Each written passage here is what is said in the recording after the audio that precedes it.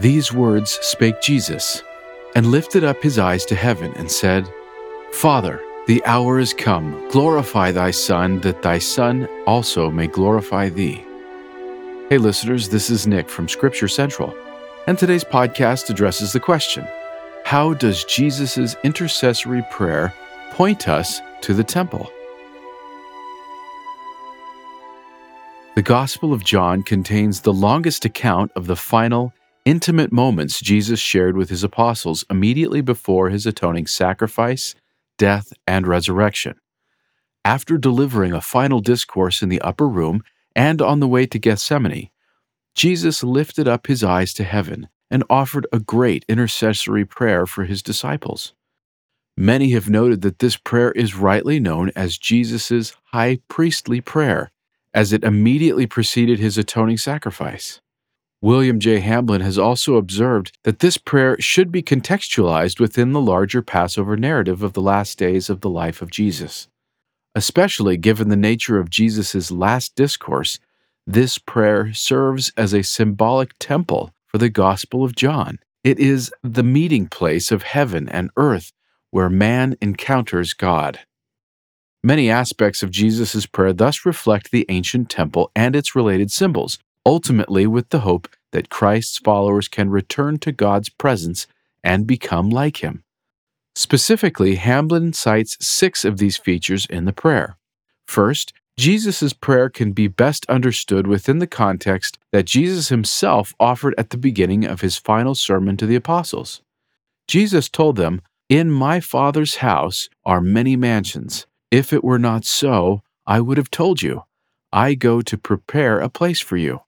Notably, the phrase, "my Father's house," only appears one other time in John's Gospel, namely when Jesus is cleansing the temple. However, it is clear that in John chapter 14, verse 2, Jesus was referring not to the earthly temple in Jerusalem, but rather to the heavenly temple where God dwells. This can be discerned in Jesus' following statement, "I will come again and receive you unto myself, that where I am, there ye may be also." In the intercessory prayer itself, this idea is repeated with slight variation. "I will that they also, whom thou hast given me, be with me where I am, that they may behold my glory." Thus, Jesus makes it clear that he wants his disciples to enter into the presence of the Father in heaven, which is in his heavenly temple. Second, Jesus states twice in his prayer that he has manifested or declared the name of the Father to the disciples and will declare it again. By the time of Jesus, restrictions had been set in place regarding the ritual writing and pronunciation of the name Jehovah that had been revealed to Moses on Mount Sinai.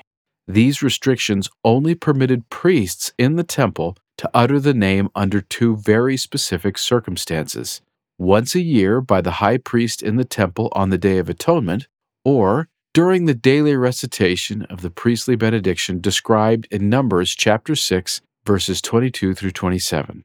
Hamblin thus observes that when Jesus declares the name of the Father, he is acting within the framework of 2 important biblical traditions. First, Jesus is establishing himself as the prophet like unto Moses, to whom God revealed his name. And second, the claim that Jesus revealed the name of the Father to his disciples would also imply that Jesus claimed the authority of the high priest to reveal the name and offer an atonement for the children of Israel. Third, throughout his prayer, Jesus refers to the glory of God. In the Old Testament, the glory of Jehovah is the visible manifestation of the presence of God in the temple or tabernacle. Although often described as a pillar of fire and smoke, the glory of the Lord is said in Ezekiel chapter 1 verse 28 to be in the form of a man. Accordingly, Jesus' glory-related statements would have evoked ideas of God's glorious theophanies in the temple, and Christ's postmortal glorification by the Father would imply a glory theophany in the celestial temple.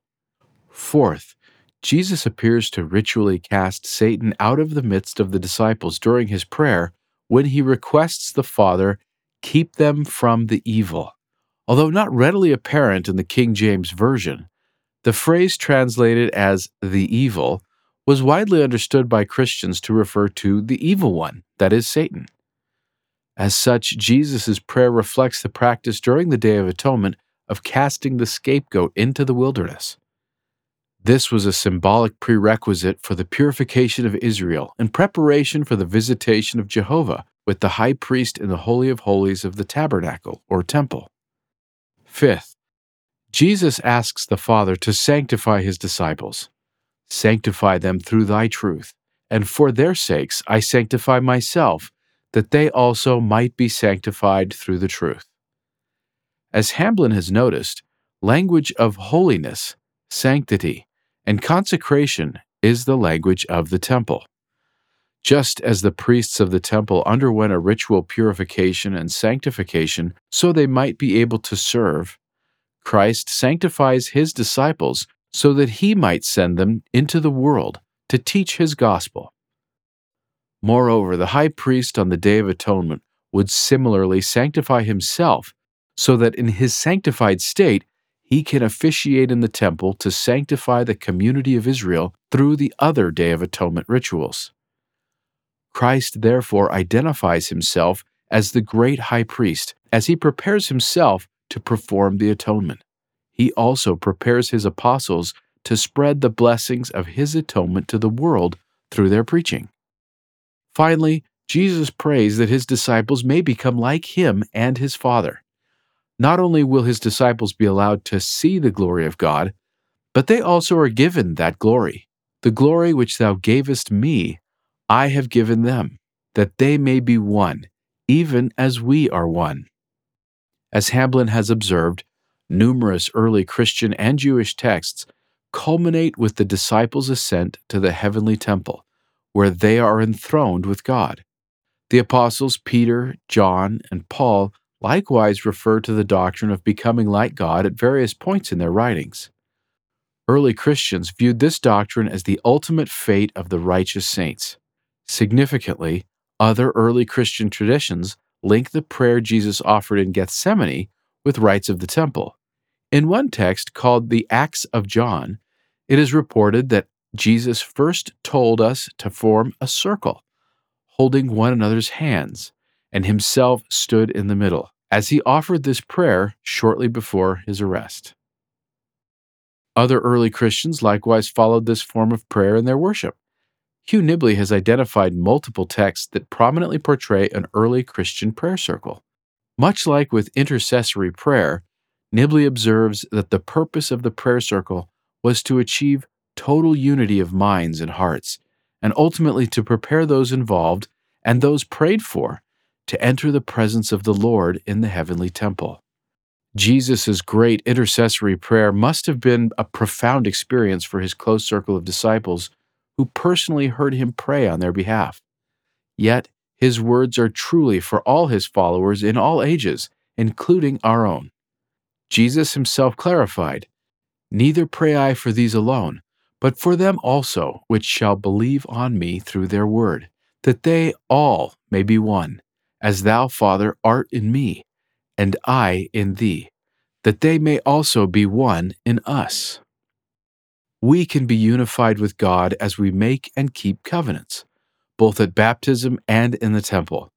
Modern saints take upon themselves the name of Jesus Christ, are cleansed from sin as we are washed and sanctified by the Holy Ghost, receive power to overcome the evil one, and ultimately learn all that we must do to enter the kingdom of heaven. As we continually follow Jesus' example, we will enter into a sacred spiritual unity shared between the Father, the Son, and all the holy saints from all dispensations. Thank you for listening to this presentation from Scripture Central. For more information, please visit scripturecentral.org.